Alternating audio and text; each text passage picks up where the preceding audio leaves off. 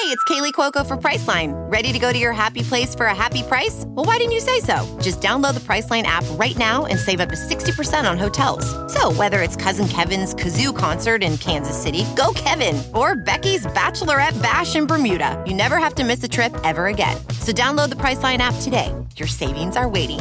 Go to your happy place for a happy price. Go to your happy price, Priceline.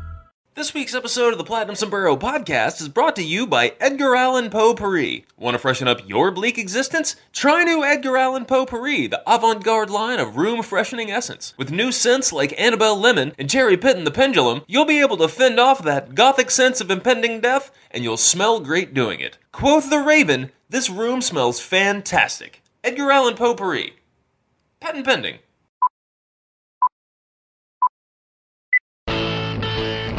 51,000 plus on their feet.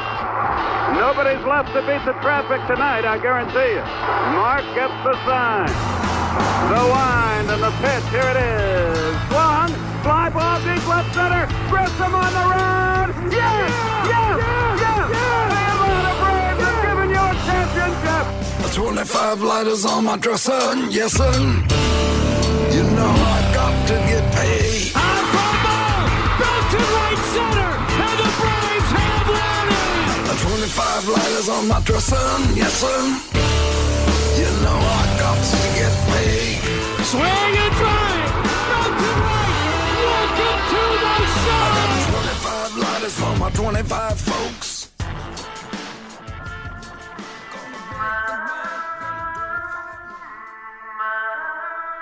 Now get ready. This is the Platinum Sombrero Podcast with your hosts, Dylan Short and Adam Doc Herbert.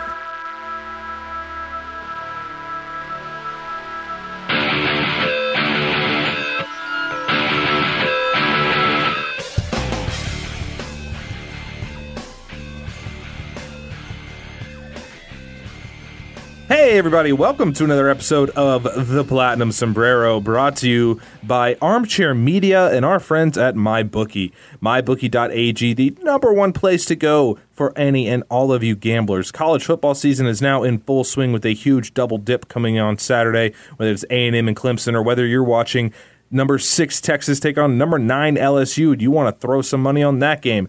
If you haven't made an account with MyBookie, I don't know what you're waiting on, but now is the right time for you. You can use our promo code CHAIR, CHAIR, and they're going to double your initial deposit up to $1,000. So I'm sorry if you're a millionaire looking to throw a couple hundred million on there, or 100,000 on there, they can't match that.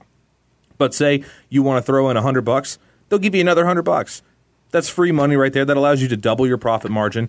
Anybody who likes to bet anything is always betting football. NFL season is starting this Sunday as well, with college football in full swing. Major League Baseball playoffs are coming into contention, and MyBookie.ag has you covered for any and all of your favorite sports. MyBookie.ag with premier customer service, all the most updated lines and numbers, and the easiest ones to navigate. Their website is super user-friendly. MyBookie.ag, they are our friends. I use them myself on occasion. I should probably use them a little bit more. That might be why my bank account is as low as it is. Maybe if I used MyBookie a little bit more, I might have a little bit more to scratch with. But don't be like me. Be smart. Go to mybookie.ag, sign up and use the promo code CHAIR. All right, Doc. We had a very fun time doing that Q&A. I think you and I can both agree that was a lot of fun. Oh, it was a blast. Yeah, we should do some more of those. I think we had some requests to do more of those, so we're going to do that. I really did enjoy it. We actually went a little bit longer than I thought we would doing that, but it was a lot of fun.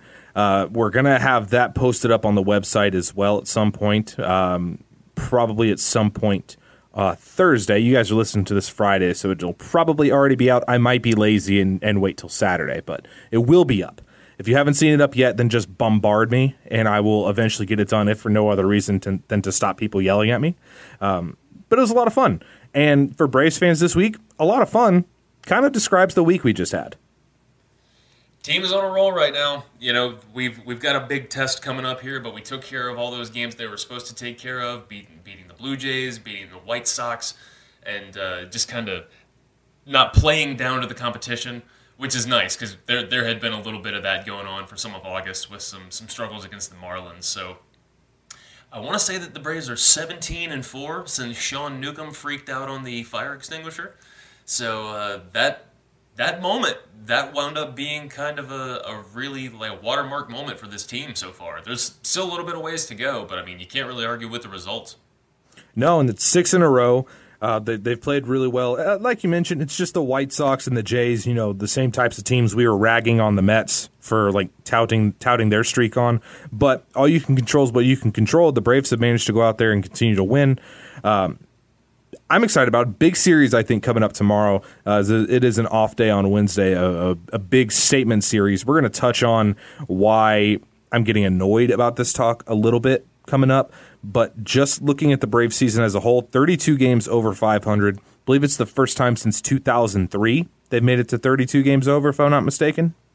Yeah, last time they were this much over 500, they were 101-61 on the last day of the 2003 season. So we've seen all season long how special this team is, and that number really kind of bears it out. And for the record, the Braves are 67-35 since I got on a plane and went to Italy back in May. So good news, everybody. I'm moving. We're going to win the World Series. Not only that, but the Braves have won 10 straight games at home. That is the highest number they have had since 2000, where they won 12 straight at home. So this series coming up with the Nationals, the Braves have a chance to break yet another record that they've been holding on to for 19 years. Just another marker that shows you just how good this team is. And they're getting it from a lot of different people. The offense has started coming on track again. Josh Donaldson is in one of his hot streaks at the moment. Freddie was as well. Even Acuna's starting to come out of that slump a little bit. We'd been talking about it last week. He's been slumping ever since he got yanked from the game. Now, that's just fun to say. I don't think there's any direct correlation between there, but it does. It was since he got yanked that he'd been struggling. Well, he was hitting some balls really, really hard in the Toronto series. Hopefully he can transfer that over to this Nationals series, as I'm about ready to put the Nationals away and just be done with this talking point. You brought up a really, really good point when we were prepping beforehand about how everybody wants to talk about the Nationals are hot on the Braves tail.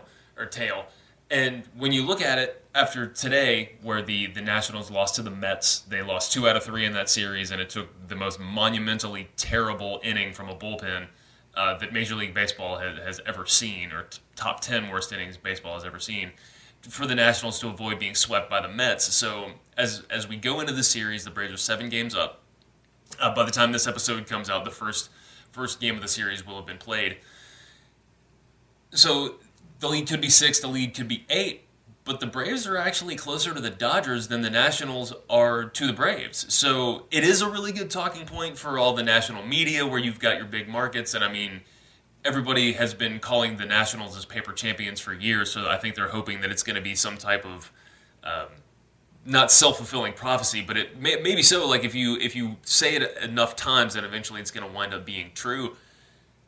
The amount of work that they're going to have to do to win the division is just, it's monumental. And that's not to say they're not going to make the playoffs. They're sitting very pretty as far as a wild card spot goes, but that's a one and done. That's entirely possible that all of the hard work that they've done and best team in baseball since May the 24th could wind up being all for naught if, they've got great pitching, but if Scherzer winds up going for the wild card game, I mean, he's kind of hurt right now. And Strasburg, even for as good of a season as he has had, or maybe they send Corbin out in case it's a lefty-heavy lineup. I mean, there's no guarantees about what they're going to be able to do. They have been playing great, but they haven't been able to gain any ground because the Braves have been just as good, if not better.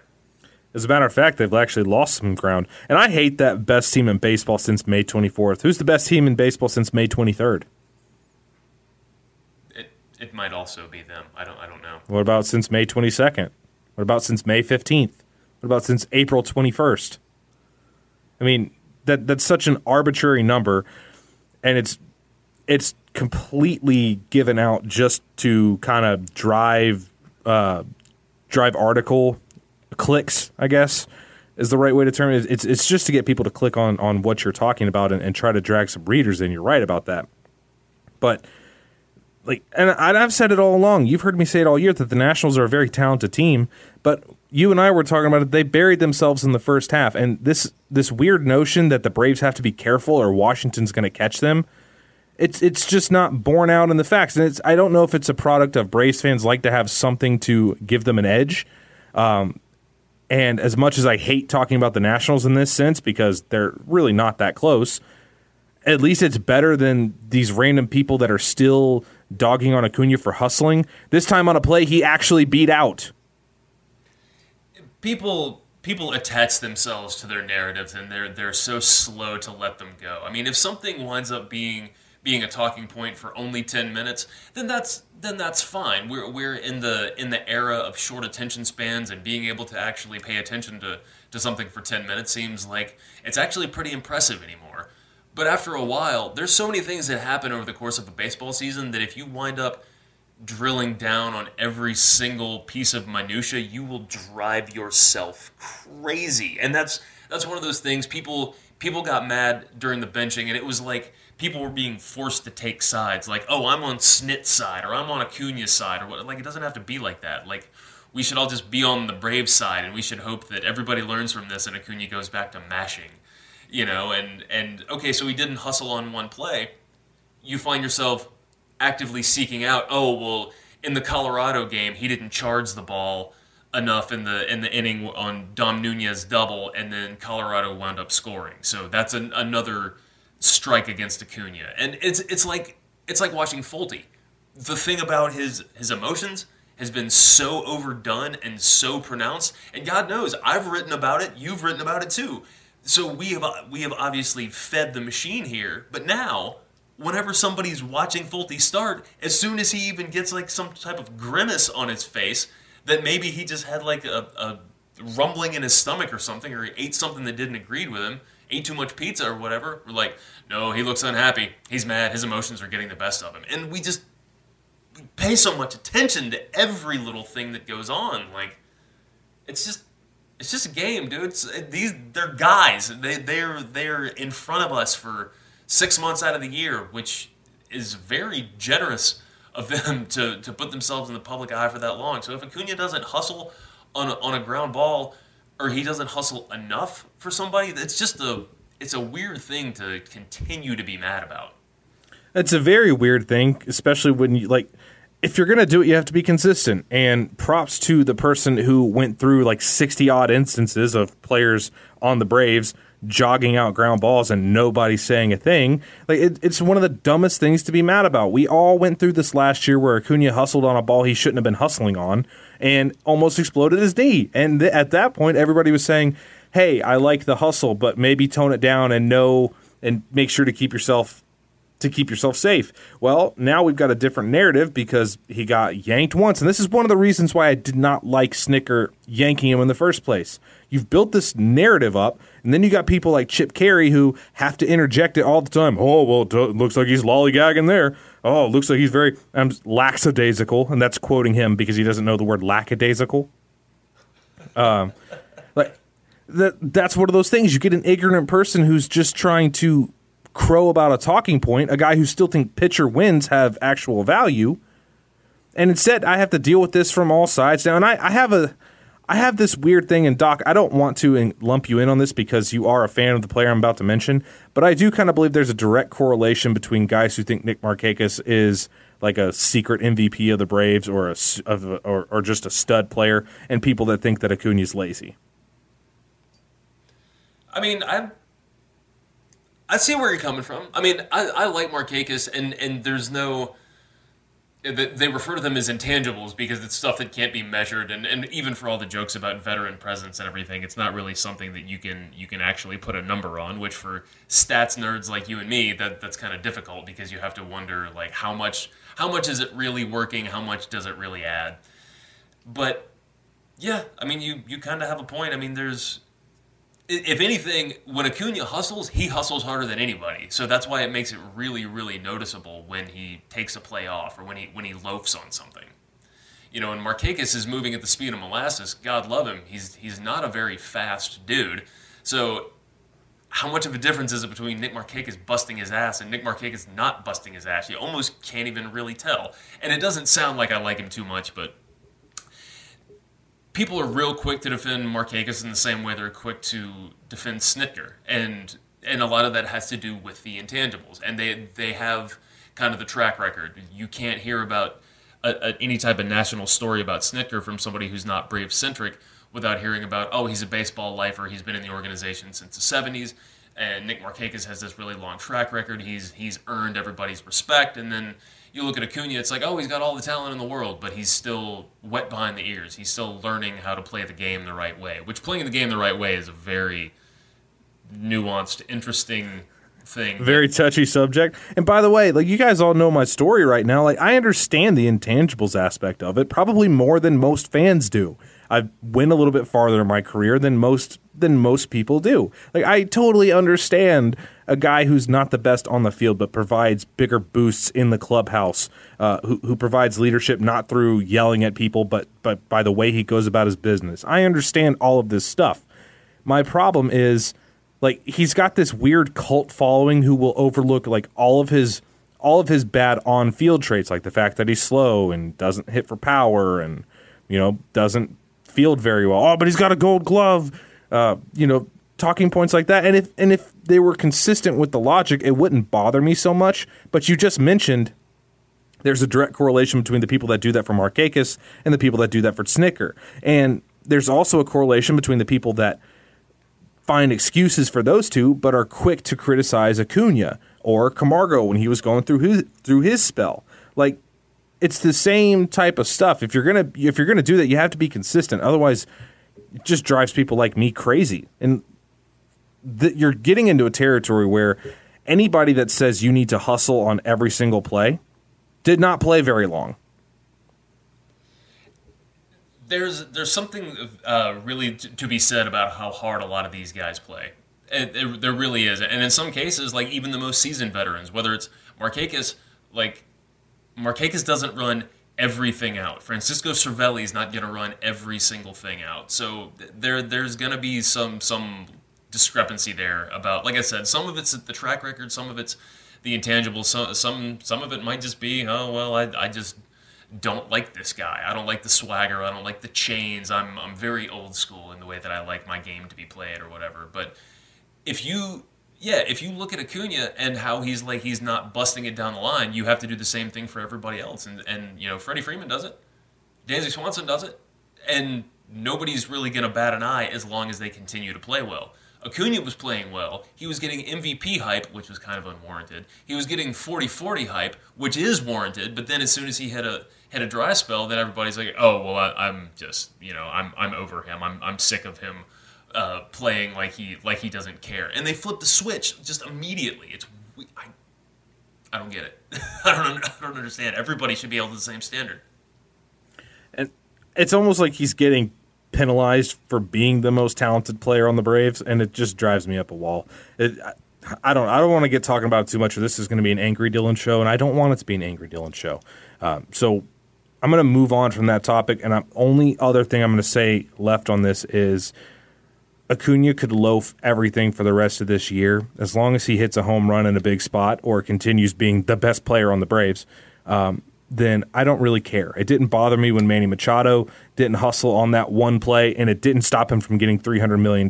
So to all the armchair people who say, yeah, but you got to hustle every time out there, I would suggest that you actually watch your favorite players and count how many times they actually run out a ground ball that's hit to the second baseman or hit to the shortstop, because they don't. Because it's 99% that they're going to get thrown out. But moving on from that, we mentioned that the Braves are playing the Nationals this weekend. Yours truly will be at the game on Friday, so when you guys are listening to this in the morning, anybody that's going out there, hit me up on the Twitters, and love to meet up with y'all, introduce myself, and hey, maybe you can even buy me a beer. I'm not above charity. But it's more to the series itself. It's a fun matchup pitching-wise, and I think every matchup is very well balanced between who's going against who. Thursday is going to be Max Fried and Steven Strasburg, which, by the way, you guys have no idea how pissed I am that I missed a Max Fried start by one day.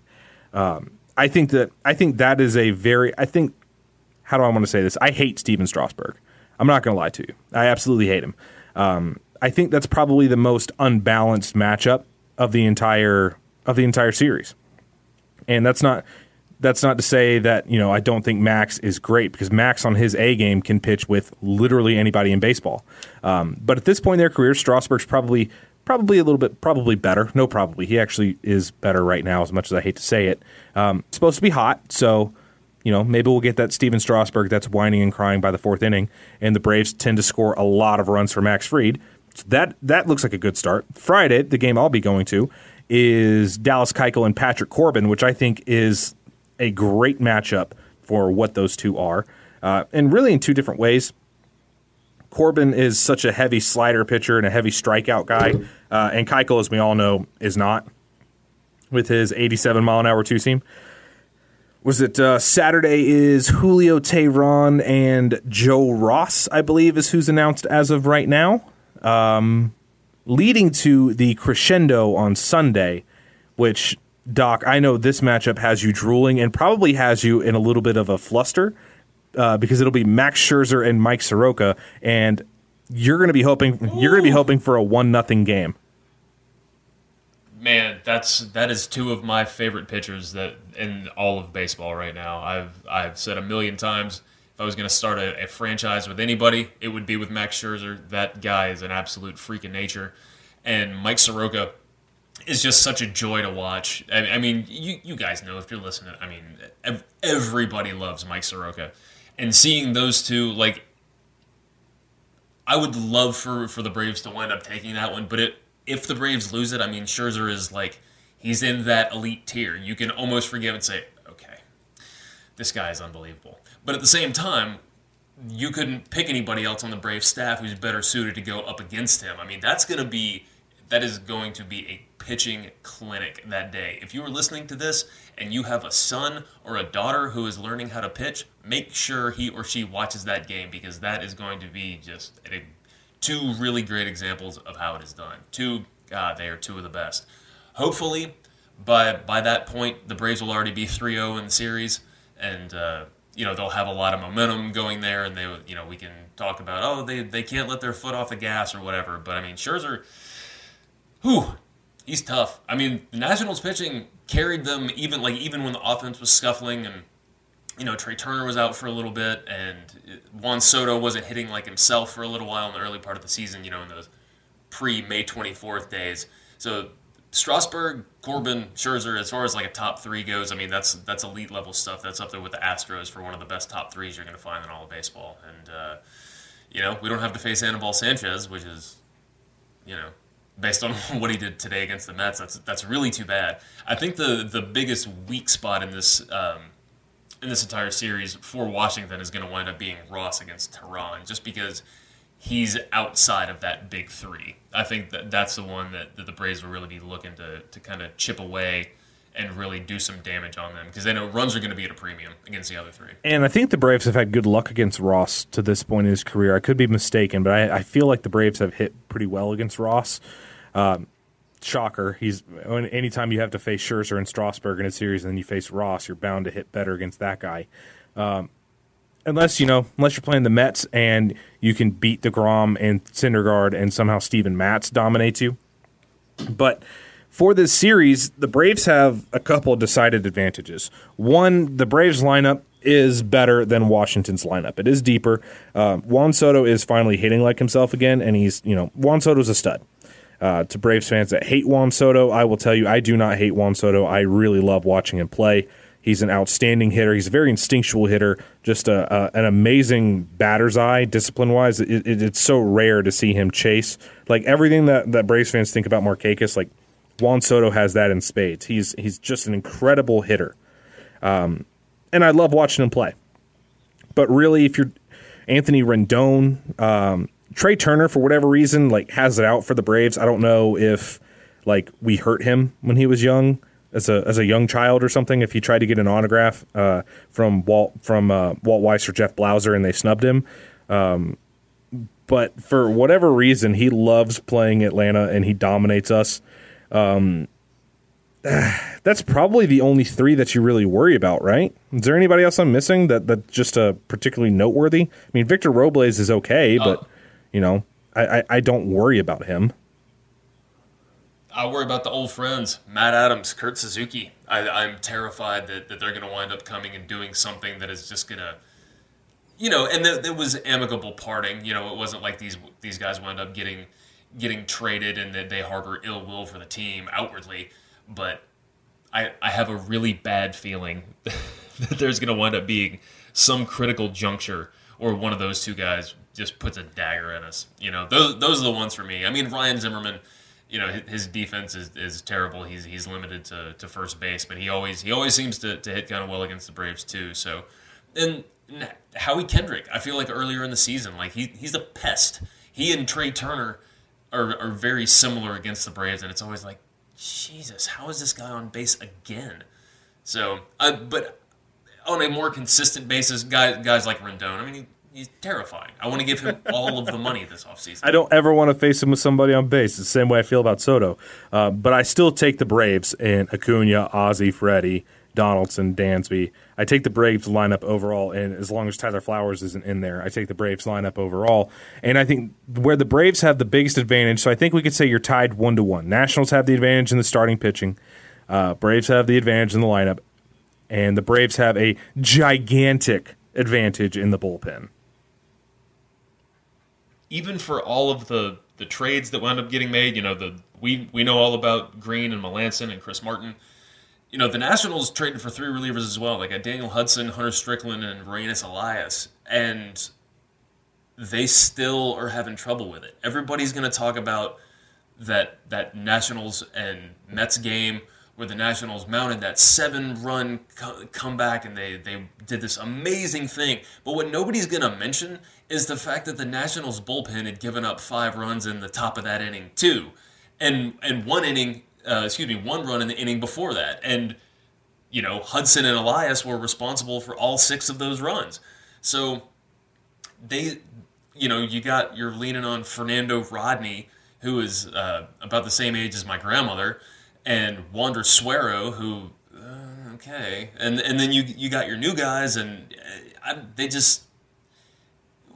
You never would have looked at the Braves at any point in the season and said, yeah, that's really a strength against this division rival. But yeah, man, Braves bullpen has really rounded into form recently, knock on wood. Once again, it was the Sean Newcomb and the fire extinguisher incident. I think that was the last one that was really, real bad on the bullpen. There were 1 or 2 in there where I think this was right before Camargo got sent down, like one against the Mets where things got a little hairy, but that's because he misplayed a couple balls or something like that. But for the most part, for the last 3 weeks, goodness gracious, it's been so nice not having to worry at the end of the night. And with the Braves bullpen performing as well as they have, and the Braves being on that 6-game win streak and the Nationals dropping the game yesterday, that puts the Braves 7 games in the division, and the magic number is down to 17, which, depending on how this weekend goes, that number could get close to single digits. Are you nervous? I'm not nervous at all. Are you nervous? I could play it up for play it up for you guys here and tell you, oh yeah, no, I'm super nervous. I'm not. To me, now I obviously hope this doesn't happen, but even should the Braves get swept this weekend, I still wouldn't be nervous. The Braves are a better team. They just are. The Nationals have some good pieces. They have some really high-end talent, but they don't have the depth that the Braves have top to bottom in their roster. And they're not as talented a team as the Braves are right now, and they're not playing as well as the Braves are right now. They're playing well, but everything they're doing, the Braves are matching. And it's how a team can be like 11 games over 500 or something like that. Some crazy, what are they, like 24-16 or 24-10 or something like that, 24-6 since like what's that arbitrary number from May 24th? Like 16 games over 500 or something stupid. I don't know. One of y'all can correct me. But whatever they are, the Braves are like the exact same, if not one game better. Like the Nationals have played that well, and they have not picked up a game. Like, should the Braves win tomorrow or on Thursday, they will have their largest lead in the division since the season started, which lets you know anything the Nationals are doing, the Braves are doing better right now. So, no, I'm not worried about them. I'm not nervous about this weekend at all. I feel good about it. The Braves have recently played some really good teams, not this one aside, but being able to beat the Dodgers, being able to beat the Twins. Like, if we can beat those guys, why would I be worried about the Nationals? No, and even with the 2011 September collapse, that was hard to watch. Excuse me. That was really, really hard to watch, and it almost kind of gets in the back of your head where you're like, maybe something like this could happen. But even with the most monumental collapse, I mean, just for, let's say that everything falls apart and the Braves wind up sucking for the rest of the way, which the way they're playing right now is horribly unlikely. But even with a collapse like that, the magic number to get into the playoffs is 12, and even if the Braves play 500 from here on out, the Nationals have to go like 20-4. So they don't to win the division. So it's not like it's not just up to the Braves. It's not just up to any one team. There's such a small amount of time left. We're recording this on September 4th. The season's over in 24 days, which breaks my heart to say. But I mean, at this point, you owe it to yourself to go to mybookie.ag and put a little bit of money on the Braves making it to the playoffs. And it doesn't matter whether the Braves win by 1 game or by 15 games. Just getting into the playoffs, going back for the second straight year, especially for as many talking heads were down on this team, for as many people crapped all over what the front office did. Should they have made more moves during the offseason? Yeah, but they didn't, and they made them during the season, and what they wound up doing has really, really worked. And that's not to like praise the front office or anything like that. It's just interesting that when they realize like, okay, we were wrong. This isn't working. We need to go and make a whole bunch of tweaks. And now we're staring down 2 consecutive division titles, and the rebuild. You don't want to say it was worth it until you find yourself in a World Series or putting up some type of massive banner or something like that. But man, oh man, these are going to be some real interesting playoffs.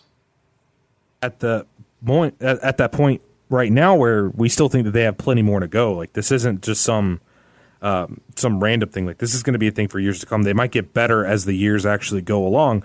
But we do have to kind of leave off here for a second. We got a few more things to talk about, including one choice that a lot of Braves fans think will make very easily, one player that we all should want back at one point, and whether or not the celebrations have gone a bit too far. We'll touch on that coming up next, right here on the Platinum Sombrero. Has the recent loss of a loved one hit you hard? Do you find yourself wishing they were still around without resorting to a Stephen King novel? Well, let us here at Born Again Taxidermy help you out. The industry leaders in human taxidermy, we offer a wide variety of poses to give your dearly departed the most lifelike appearances possible. Choose from styles such as the Rapture, Penitent's Sinner, Chastisement, Walker's Wind, and many, many more. No one can bring your loved ones back to life, but with Born Again Taxidermy, you'll swear they're right there with you. Patent pending.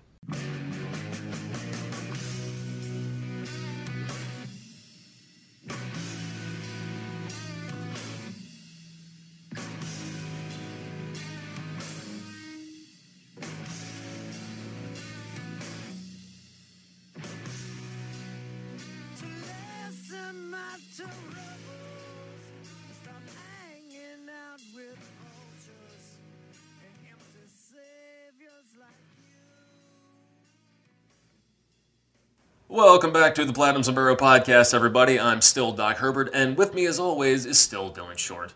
We've got a lot more to talk about in this segment, but before we jump back into the baseball talk, just wanted to have a little chat with you about Blue Chew. If you're an avid listener of the Platinum Sombrero Podcast, you've heard me say it 1,000 times. Getting older is hell. One day you're finding a great chest hair, and the next thing you know, you're having trouble pleasing your lady without help. But the good news is, there's no shame if you need that outside assistance, and Blue Chew is here to help you bring back the romance. It's this tiny blue pill that can help maximize your performance in bed, increase your confidence, and just take the pressure off. It's got FDA-approved ingredients, so you can be sure it's legit. You can take it on an empty stomach, so there's no need to wash it down. And because you chew it, it works twice as fast as a pill. It'll cut your prep time in half. And you can tell everybody you're using it if you want to, but since you might want to keep it under wraps, Blue Chew delivers to your door in a discreet package, so the UPS guy is not going to give you any funny looks or have any uncomfortable questions for you. And if you visit bluechew.com, that's BLUE chew.com, use our promo code ARMCHAIR, you get your first order for free. All you pay is $5 for shipping. Isn't your confidence worth $5? So once again, that's BLUE chew.com. You should know how to spell chew by now. Promo code ARMCHAIR. Chew it and do it. Let's get down to it. That's Blue Chew. All right. So as we alluded to at the very end of the second half, we got a lot more to cover. right here. Before we go any farther, I do want to, as we tend to do in the start of the second segment here, thank everybody who has taken the time to be generous enough to donate to our Patreon. Dylan, I know that you are a member of the show here, but I do know that if you weren't, then you also would donate to our Patreon. Is that correct? I would donate everything I had. And you pretty much already have, and that's a very noble gesture. We appreciate it. So to everybody who has joined up, everybody, we've had Megan and Tara join us, and in September we will wind up doing another Patron of the Month episode. So thank you to our remaining patrons for putting their hat in the ring to come on and join us for some baseball talk and to play some extra innings. But moving on to slightly more pertinent matters. In the last couple of days, rosters expanded. We've seen a couple of different guys come up. AJ Minter hasn't been used yet, but he is lurking out there in the bullpen. Bryce Wilson saw some time last night. He didn't really have that great of an outing. But one guy that came back up is Johan Camargo. And through his first 2 plate appearances, he hit a double and then hit a 2-run home run this past weekend. I believe it was against the White Sox, and that kind of put that game out of reach. When we did our Periscope Live that Dylan teased in the first segment, one thing that you actually had brought up was about how rigid his stance had become. Why don't you tell everybody what you saw beforehand, and we can kind of break down what he has done since then to correct that. Okay, so one of the things about Camargo, one of the things that makes him have so much trouble with timing every once in a while is he has the bat on his shoulder wrapped a little bit around the back of his head. He stands very upright, and he has a really high leg kick. But before getting sent down, he looked very, very stiff in his stance. There wasn't a lot of flex going on. It was all kind of uptight. His arms were held close to his body. And what would happen is if his timing was just the tiniest bit off, and I talked about this on the Periscope, so you guys can kind of go back and verify, make sure I don't sound like an idiot here. But when it's all structured that way, your timing has to be perfect. And if it's not, you roll over or you're swinging and missing because he has that high leg kick and he's got the extra time added of lifting the bat off of his shoulder again before getting started into his load. Well, when he got sent down to Gwinnett, and Doc, you and I were keeping an eye on him as always because we're big fans of Camargo, one of the things we were noticing was this insanely high BABIP where he was just absolutely crushing the ball. And a lot of it, we have to wonder, is it the AAA ball or is he kind of figuring something out? And it's too early to really judge being back up here, but just looking at him, he looks a whole lot more relaxed at the plate. He's got a little bit more bounce in him. He's not quite so rigid and tight in his stance. You can see he's a little bit more loose, and it's allowing him to get started quicker. He's not having to move as robotically, I guess is the way to say it. There's a lot more free-flowing in his movement, and it's a lot more similar on both sides of the plate now, whereas before, his lefty swing and his righty swing were a little bit different. And everybody's is a little bit different. Ozzy's is a little bit different left and right, too. Chipper's was one of the most different, where he had kind of 2 totally different stances, left and right. But Camargo looks to be a lot more similar lefty and righty now, and it was really, really good to see him get two hard-hit balls, 2 real stingers right off the bat. Had to be good for his confidence as well. And yeah, the way that everything had looked before with how rigid and tense he had gotten, it was almost uncomfortable because it was like you could almost feel how tightly he was squeezing his hands around the bat and everything. And so seeing him hit that double left-handed and seeing him hit the home run right-handed, and granted, very small sample size that we're dealing with here. It's just he's such an asset to this team when he's on. And we can't say enough about what Adeiny Hechavarria did when he came over. He restored a little bit more confidence in the defense. He started hitting really well, which wasn't even why he came here in the first place. But all things considered, Johan Camargo, when he's on, is a better option than Adeiny Hechavarria. Not just the fact that he's a switch hitter, not just the fact that he's got positional versatility, he can play some outfield if you really need him to. I mean, we saw what happened when he got regular playing time. So that's huge to see. And we also, on the Periscope, we talked about a really great question, I think it was from Matt Manieri, asking about the playoff roster and who's going to make it and who's not. Camargo, if he has a good September, he could make a strong case for himself to wind up back in the playoffs and redeem himself, because he really kind of, I think he put up an 0 for in the playoffs last year, like 0 for 15. 0 for 14? I thought it was 0 for 14 in the playoffs last year. Now, granted, we remember that from Camargo, but he wasn't alone. Kind of everybody offensively, aside from Acuna, kind of sucked in the playoffs last year, for being honest. Sure. Freddie was not good last year either. But for Johan, and we did talk about that in the Periscope, and I do believe you're right that it was Matt Maneri. So, Matt, if you're listening, congrats on getting into the show like 3 times now. If Camargo is hitting, you pretty much have to carry him because Charlie Culberson, which I'm not sure if we didn't talk about this on the recording. We talked about it before the show started. Charlie Culberson is not hitting at all. And I don't think there's any way that Charlie doesn't make the postseason roster. He's definitely going to make it. But if Charlie's not hitting well going into the postseason, that makes Camargo that much more imperative because, as you mentioned, despite the fact that Adeiny Echeverria has been hitting well in the small sample since coming over, he is a horrendous hitter. Rafael Ortega has been okay, but not really hitting, and he's not really all that versatile. Adam Duvall was not hitting when he got sent down. Riley you can consider, but we got to figure he's going to be a starter when he comes back up. So who do you turn to off the bench? If Charlie's not hitting, it's got to be Johan. That's true. And when you start looking at the different pieces you could carry, somebody like Billy Hamilton, who I think is almost a shoo-in to wind up making the postseason roster, he's limited in, he's strictly an outfielder. He came up as a shortstop, but he's just an outfielder now. And you're going to rely on him for his defense and for his speed. You're not going to rely on him for his hitting.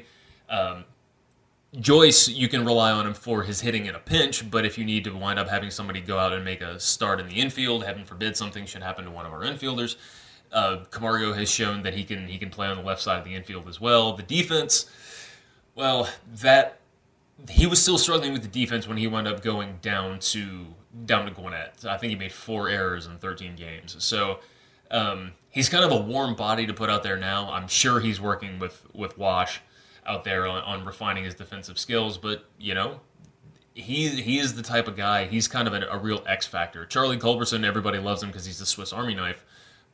But if he's not hitting, he's 0 for his last 27 with 13, 14 strikeouts. I mean, that's not going to get it done. No, and we've seen time and time again that Charlie's a guy that needs to play off the bench in a one at-bat. The more at-bats Charlie gets in a game, the worse he normally performs. And some guys are just like that. Some guys are just clutch performers. It's one of those clutch genes that you can't really measure analytically. And for whatever reason, Charlie picks his game up in the biggest moments.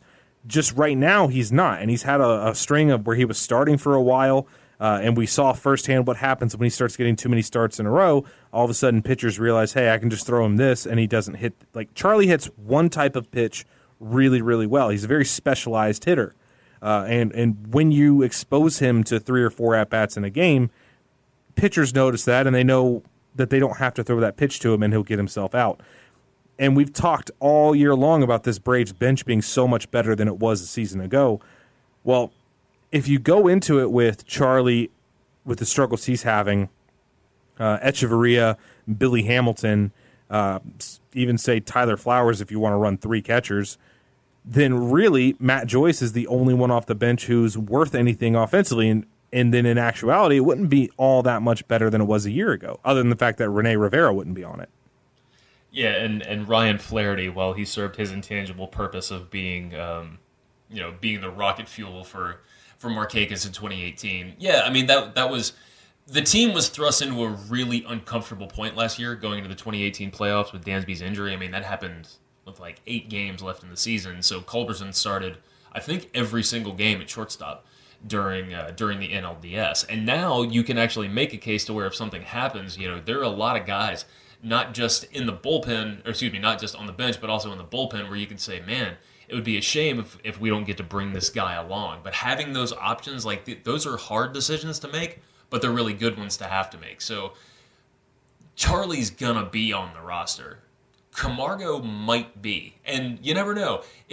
Part of the reason why Charlie got so many at-bats was because they were trying to do the strict lefty-righty platoon, Joyce and Ortega against lefties, and for a while it was Culberson and Riley, but then Riley went down and Culberson stopped hitting, so it's pretty much been Matt Joyce has been the man of the hour, whether it's been lefties or righties. So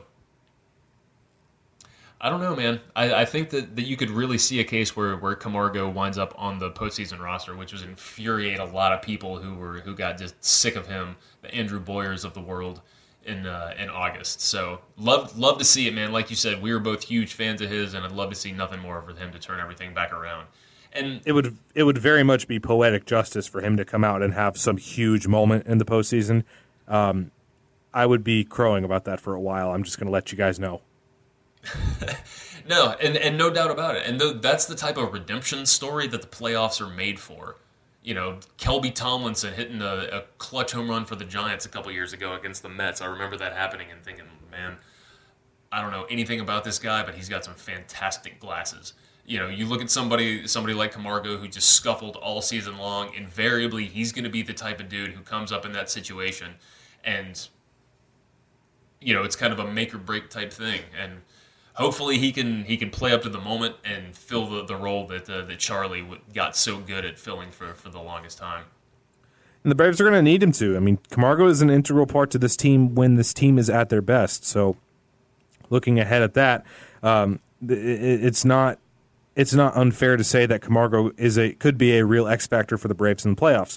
And speaking of Braves and awards or labels that we can give them, there's starting to be a lot of chatter around the baseball world that Josh Donaldson deserves the Comeback Player of the Year award. And I know my thoughts on it, but before I really dig into mine, what are your thoughts?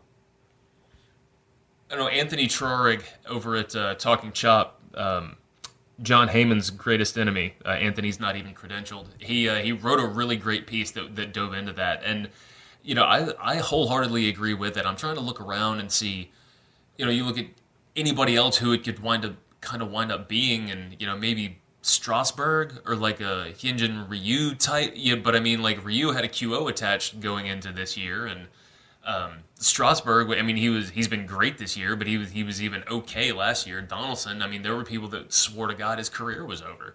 And now what he's done, he's set himself up he's going to get some money, whether it's from the Braves or not. He has looked kind of like the Josh Donaldson of old. Rock solid defense, killer power to right center, just such a great, wonderful player. What an asset to have on your team. We keep coming back to the intangibles. I mean, he's got it. He's got that good juju and that good piece that you need on a team just like this. So, I mean, correct me if I don't even know if there's anybody else that would really be in the running for it. So what do you think? I think he most definitely should be. You mentioned Hyunjin Ryu, but Ryu was really good last year too. Like I think for a Comeback Player of the Year, it has to be somebody who was hurt the year before or somebody who did not play well at all. That's why it was so great to see Johnny Venters win it last year and won it in both leagues, I'm pretty sure. But for Donaldson, I do think that he should be the Comeback Player of the Year because he's come back and not just come back to playing well off the injuries, but come back to playing almost like he hadn't missed a beat. There's a little bit of difference there, like average-wise, which you know how much I care about batting average. He's not the 285 to 300 type of hitter that he was in his MVP years, but the power is absolutely still there. The defense is still there. Some of the range is a little bit down, but that's just a testament to how good defensively he was before. As of this moment, you're talking about a guy that is second on his team in WAR, I believe, and that's only trailing Ronald Acuna, one of the, I think you and I can say, top 3 players in the National League, which we'll discuss here in just a second as we get into our MVP discussions. But Donaldson is on pace for is he on pace for about a 6-4 season? Roundabout. I think that'll be about right. The defense is kind of helping keep him afloat. He's rating out as a positive defender this year, which the eye test certainly lends credo to as well. Yeah, so he's at 4.4 right now, so he'll be about a 5 WAR player, I would say. 5 to 5.3, should all things considered these last 3 weeks, which is, for a guy coming off injury like that and a guy who's getting up there in age, that's an outstanding year. So he would have my vote. I don't get a vote. I should have a vote. I don't get one, but if I did, Donaldson would get that vote. And just speaking of other awards, there's been a lot of talk, mostly on Braves Twitter here, about Freddie, and a lot of people who are kind of getting upset that Freddie's not talked about in the MVP discussion. But you're not one of those people. I mean, Freddie's great, and he's having a career year, and that's part of it too. Is that we like him so much. Everybody loves Freddie Freeman. Like you look at guys like Bryce Harper, and he's just like a villain type. You know what I mean? And guys like Yasiel Puig, and there's guys out there that are mega talented, but people just tend to hate them. And then you look at guys like Freeman, who's in that Mike Trout level of like, oh my God, this is just the most genuinely nice human being, and he just happens that he's crushing it over here. Freddie's going to get the 44 home runs this year, driving 130 runs, and he's going to hit over 300, and that's great, but Cody Bellinger's like already there, and he's not going to need 3 more weeks to do it. You know what I mean? I absolutely love Freddie Freeman. But he's not. It's okay that he's not in the MVP conversation. I love Ronald Acuna too, but it's okay that he's not in the MVP conversation. Like, call me crazy, but I don't think either of them even, like, maybe a couple third place votes. I don't think that either of them are going to get any notoriety for it. I'm going to disagree with you on Acuna. I think because Acuna has a real shot at going 40-40, that is something that's so rarely done that would garner attention. And despite the fact that Bellinger has 44 homers already, despite the fact that Yelich has 43 homers, to see a guy go 40-40 is a little bit different, and Acuna's sitting at 4.9 WAR there. Now, if the voters are going strictly off WAR, it's going to be Cody Bellinger easily. And quite honestly, it should be. Bellinger has been the best player in the National League this year, and Christian Yelich has been right behind him. Like Cody Bellinger's been worth like 7 WAR already. Like it's been a Mookie Betts level season, which kind of lets you know just how insanely good Mike Trout is. That we're talking about Cody Bellinger having this insane sort of season that he could be better than a 40-40 type of guy. Then you go over and you look at what Mike Trout's doing in the American League, and he's already at 8.7. Mike Trout's had like 4 different seasons in his career that were twice as good as what Ronald Acuna has done this year. And that, after watching Acuna for like 137 games this year or whatever the exact number is, that's preposterous. That's the dumbest thing I've ever heard. Listen, Mike Trout is going to get to 9 WAR this year. He's 0.3 away. He'll probably get to it by the end of the week. Once he does, there will be 2 full seasons in his career where he has finished under 9 WAR. Freaking unbelievable. 1 where he's finished under 7, and that was a 6.8 in 114 games. So when you start looking, I mean, and Mike Trout's in a class all his own, but I mean, Mike Trout is Mike Trout. He just gets judged on the Mike Trout scale. Right, and that's, we talked in the first segment about everybody should be held to the same standard. Not Mike Trout. He's no, different. I mean, he doesn't have any peers. You're judged according to your peers and your appropriate level of talent. There are no peers for Mike Trout. No doubt. And so then when you look at the sorry, next... by the way, sorry, DJ LeMahieu fans. Get out of here with that. LeMahieu was one of the best under the radar signings of the offseason. No question. That was a great deal. But I think even Brian Cashman would tell you we were not anticipating that. He's having a great season, but Trout he's a legend. He's a legend at 20. How old is he? 28. 28 years old. And then you look at what guys that are everybody else around him is doing. He's just kind of dwarfing everybody. But that's not to downplay what Cody Bellinger has done, what Christian Yelich has done, even somebody like Ketel Marte. And you're right about the fact that he's tailed off in the second half. But I mean, being able to play at that high of a level through an entire season, like, everybody's going to go through a slump at this point. Everybody on this Braves team has gone through a slump at this point. Acuna seems to be kind of coming out of his now. But even if he's going to turn on the afterburners for the next month, he's still going to finish at 6 WAR. And while it's not the end-all, be-all of stats, you start comparing that against what the guys ahead of him have done. Same thing for Freddie. He gets dinged a little bit unfairly for his defense, which I think that the metrics for first base defenders are kind of wonky a little bit. Offensively, he's great, and part of the reason we want him to be MVP.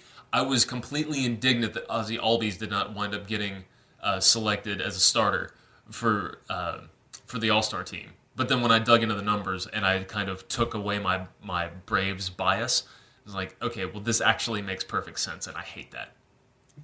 And it's not to take away anything from Freddie. Freddie's a great player, and he's sitting right at 4 WAR this year, that's good for a first baseman. I mean, Freddie's an outstanding hitter, and Fangraphs, while they did all they could to kind of adjust catcher WAR last year, they really need a stat for like errors saved for a first baseman, because it's not in true defense that Freddie shines. It's like picking, it's catching the ball, it's scoops, it's stretches, it's making other infielders better, as opposed to traditional defense of range and stuff like that, which Freddie doesn't have a ton of range, but he doesn't need to with Ozzie right there. So what Freddie does, he does as good, if not better, than any other first baseman in baseball.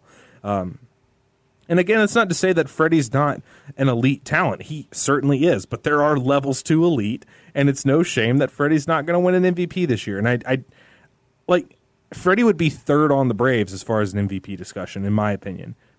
He'd be behind Donaldson, and he would certainly be behind Ronald Acuna, and you could make the argument that he'd be behind Mike Soroka as well. I was just about to ask whether or not it would be Donaldson or Soroka that you would have as the other. Acuna was the obvious one, but I was curious. I always do position players over pitchers just because they play so much more. But you can't deny what Soroka's been doing this year, sitting at 3.7, and he's got the best homers per 9 rate of anybody in Major League Baseball. And that includes giving up 2 the other day in the Blue Jays game. Yeah, that bumped him up to a .59 in an era where everybody's hitting homers. 0.59, the horror. And Soroka's another one where, Hyunjin Ryu was pretty much a lock for Cy Young for the longest time, and he's got some regression going on right now. And that's too bad, because what Soroka has done, he's not striking out a ton of guys, but that's not necessarily his game. He doesn't give up a lot of home runs. He doesn't walk a lot of guys. He makes guys earn it. He's not giving up a lot of barrels. I mean, in any other year, you could make a legit case for the fact that this guy is 21 years old and just turned 22, I think. And he could be an outside candidate for the Cy Young. He could also be an outside candidate for Rookie of the Year, but if Pete Alonso doesn't win Rookie of the Year, I don't even know what to tell you. I mean, that guy's a freak. He's an absolute freak. Yeah. And once again, Freddie's not going to be MVP. Acuna's not going to be MVP. Soroka's not going to win either of these, but that's okay. They're all just hardware. Right, and ultimately those awards don't ultimately matter. That's not the award that any of them are really shooting for. They're all shooting for the same award, and that's a World Series championship.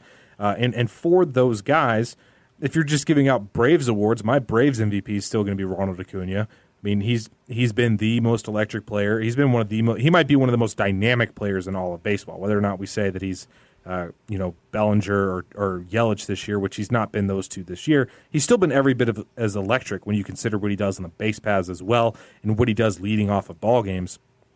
But for the Braves, they don't really need to have an MVP. I still think Acuna will win multiple MVPs in his career, but he's 21 years old.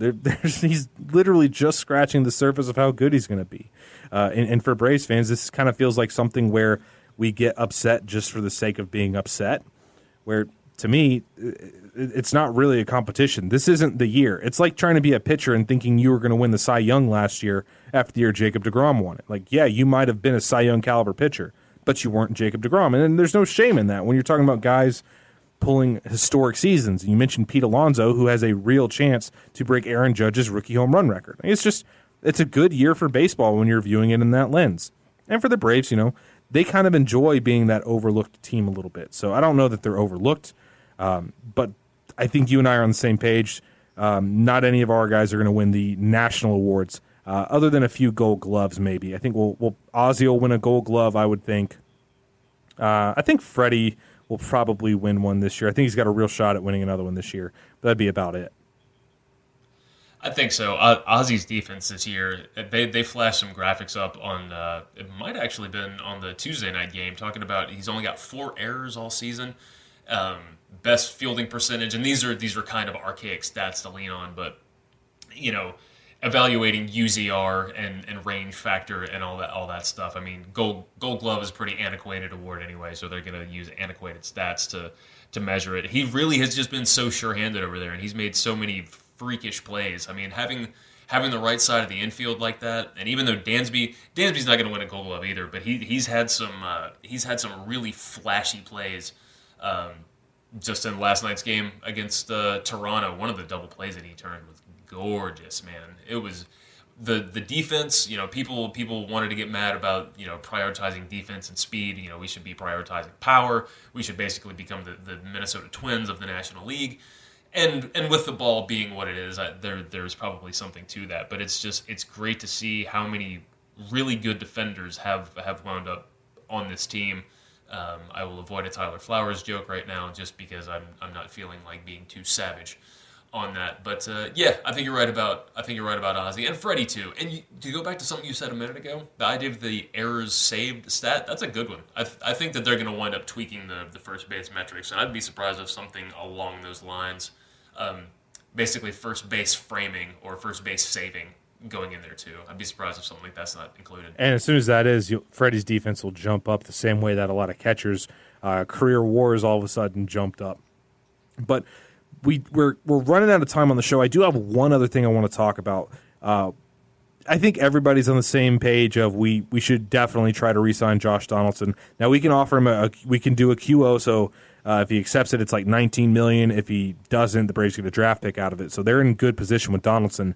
But it's not just Donaldson that you're talking about in that case. The Braves, unless you think that they're going to substantially increase payroll, which they may. I mean, there's no telling. And by substantially increasing, I'm not talking about all of a sudden you're $200 million. I mean, the Braves could increase to $166 million, and you're talking about a $40 million increase.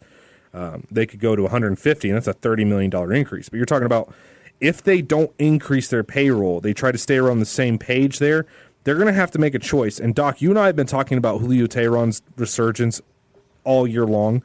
I believe he's only given up 16 home runs this year, which for him is an insanely low number.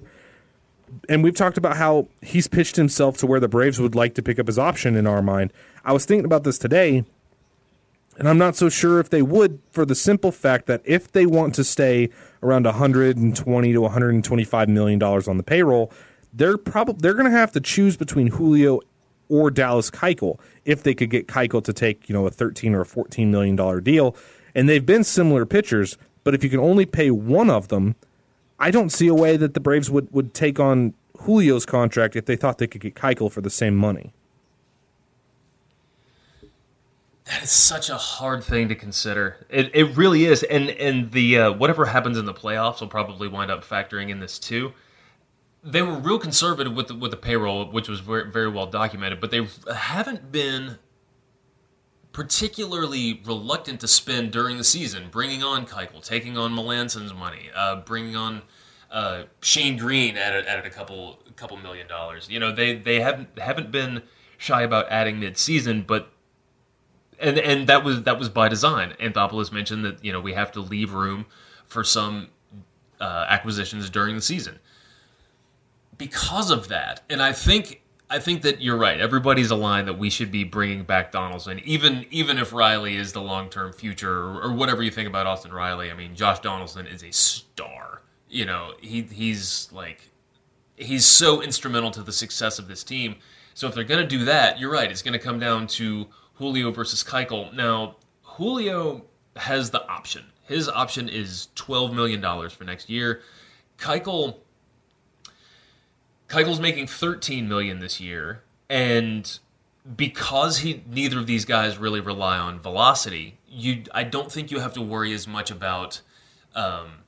Julio's already had to reinvent himself once. Keuchel was never exactly a flamethrower. So if you wind up signing Keuchel to a deal that's a couple of years, he might be a better option just because he's a lefty. You could get somebody for cheaper to do what Julio has done this year, even for as much as we love him in it. And that breaks my heart to even consider a Braves team without Julio Teheran on it.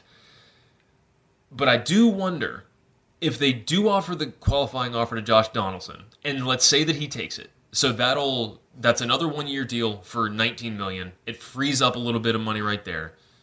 If you pick up Julio's option, maybe you could try and architect a deal with Keuchel to where it's backloaded a little bit more.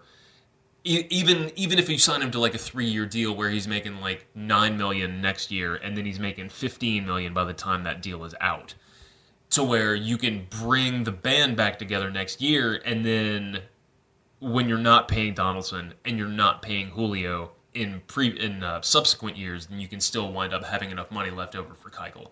But that's just me trying to be completely idealistic. And that's also, by the way, and I hate to burst your bubble, but that's also it's not happening. Well, one, it's probably not happening to get Keuchel to play for $9 million when he held out for 20 until like midway through the season. But that's not factoring in extensions. So you got to find money in the budget for Freddie. You got to find money in the budget for Dansby. You got to find money in the budget for Max or Soroka. Now, the Braves could alleviate all of these concerns by moving to like $140 to $160 million payroll, which, that's my vote. And who knows where I don't have the numbers in front of me. Boggy, I know you're still listening, so if you could hit me up with those numbers so we can be slightly better informed for the end of 2018 versus the start of 2019 and how much the payroll changed between that, because they're comfortable enough now to carry this, but I think it's because they also know that the World Series is like a real consideration here. And I think that in a year where they know that that's a possibility, they would be much more apt to say, all right, we're going to push our chips into the center here and try and make something of this. We're going to carry a slightly larger payroll. But once again, that's just me being idealistic. I'm swept up in Braves fever right now, so don't listen to me. And not to burst that bubble one more time, but I can't really use the salaries for this season as an evaluation because everybody did get like that $56 million increase for the sale to, was it the Disney sale? The BAM? Yeah. So every team got an extra like $56 million to play with, and a lot of the deals that Alex made have been one-year deals or where they're front-loaded. And there's not a lot of money that's going over. Melanson's is one of the few, really. But, we'll see what happens. I really do hope that the Braves see the success they're doing this year, and they strive to keep everybody together and still add better talent. So in which case they would have to get themselves to like a middle-of-the-pack payroll. And I don't want to bust on them too much for this, so I'm going to end it here. Whatever they decide to do this year, viewed in a vacuum, I still think we can view this as the most fun Braves team I've ever witnessed. And I don't think anything's going to change that. And even if they could bring back most of the band next year, the Braves have enough coming up in the system to where it looks like the good times are just going to keep on rolling for the foreseeable future. Injuries and guys failing notwithstanding, this team is set up for a major run for a long time. So it's good to see patience finally paying off for those of us that sat through the rebuild. And I'm not going to be one of those guys that wants to lord over you that I sat through the rebuild and you didn't. So even if you're just jumping on the bandwagon this year, welcome aboard. Yeah, stick around. I mean, good times are, last year was unexpected. This one is expected. Next year, and for the next 5-6 years, I mean, there's a reason why we all fell in love with prospects like we did. I mean, there's a lot coming. So welcome aboard, and head up Dylan if you're at a game this Friday. That's right. For those of you who didn't catch it earlier in the show, I will be at the Braves game on Friday. Hit me up on Twitter if you guys want to meet up, and I'll introduce myself to y'all, and it'll be a good old time. I love meeting the listeners here at the show. Maybe talk some baseball a little bit, and maybe enjoy a frosty beverage. So for those of you that made it to the end of the episode, thank you guys so much, as always. Really appreciate you guys each and every week giving us your listens and dedicating some time out to listen to us just talk some baseball. Doc, pleasure as always. And to those of you, by the way, listening right now, congratulate Doc, because this week he edited the show for the first time ever. This is a Doc Herbert production. Well, don't thank me yet. We might wind up having some type of crisis moment where we have to pull this episode down and re-edit on the fly. But yeah, now I'm slowly gathering my powers. So thank you for teaching me how to do this.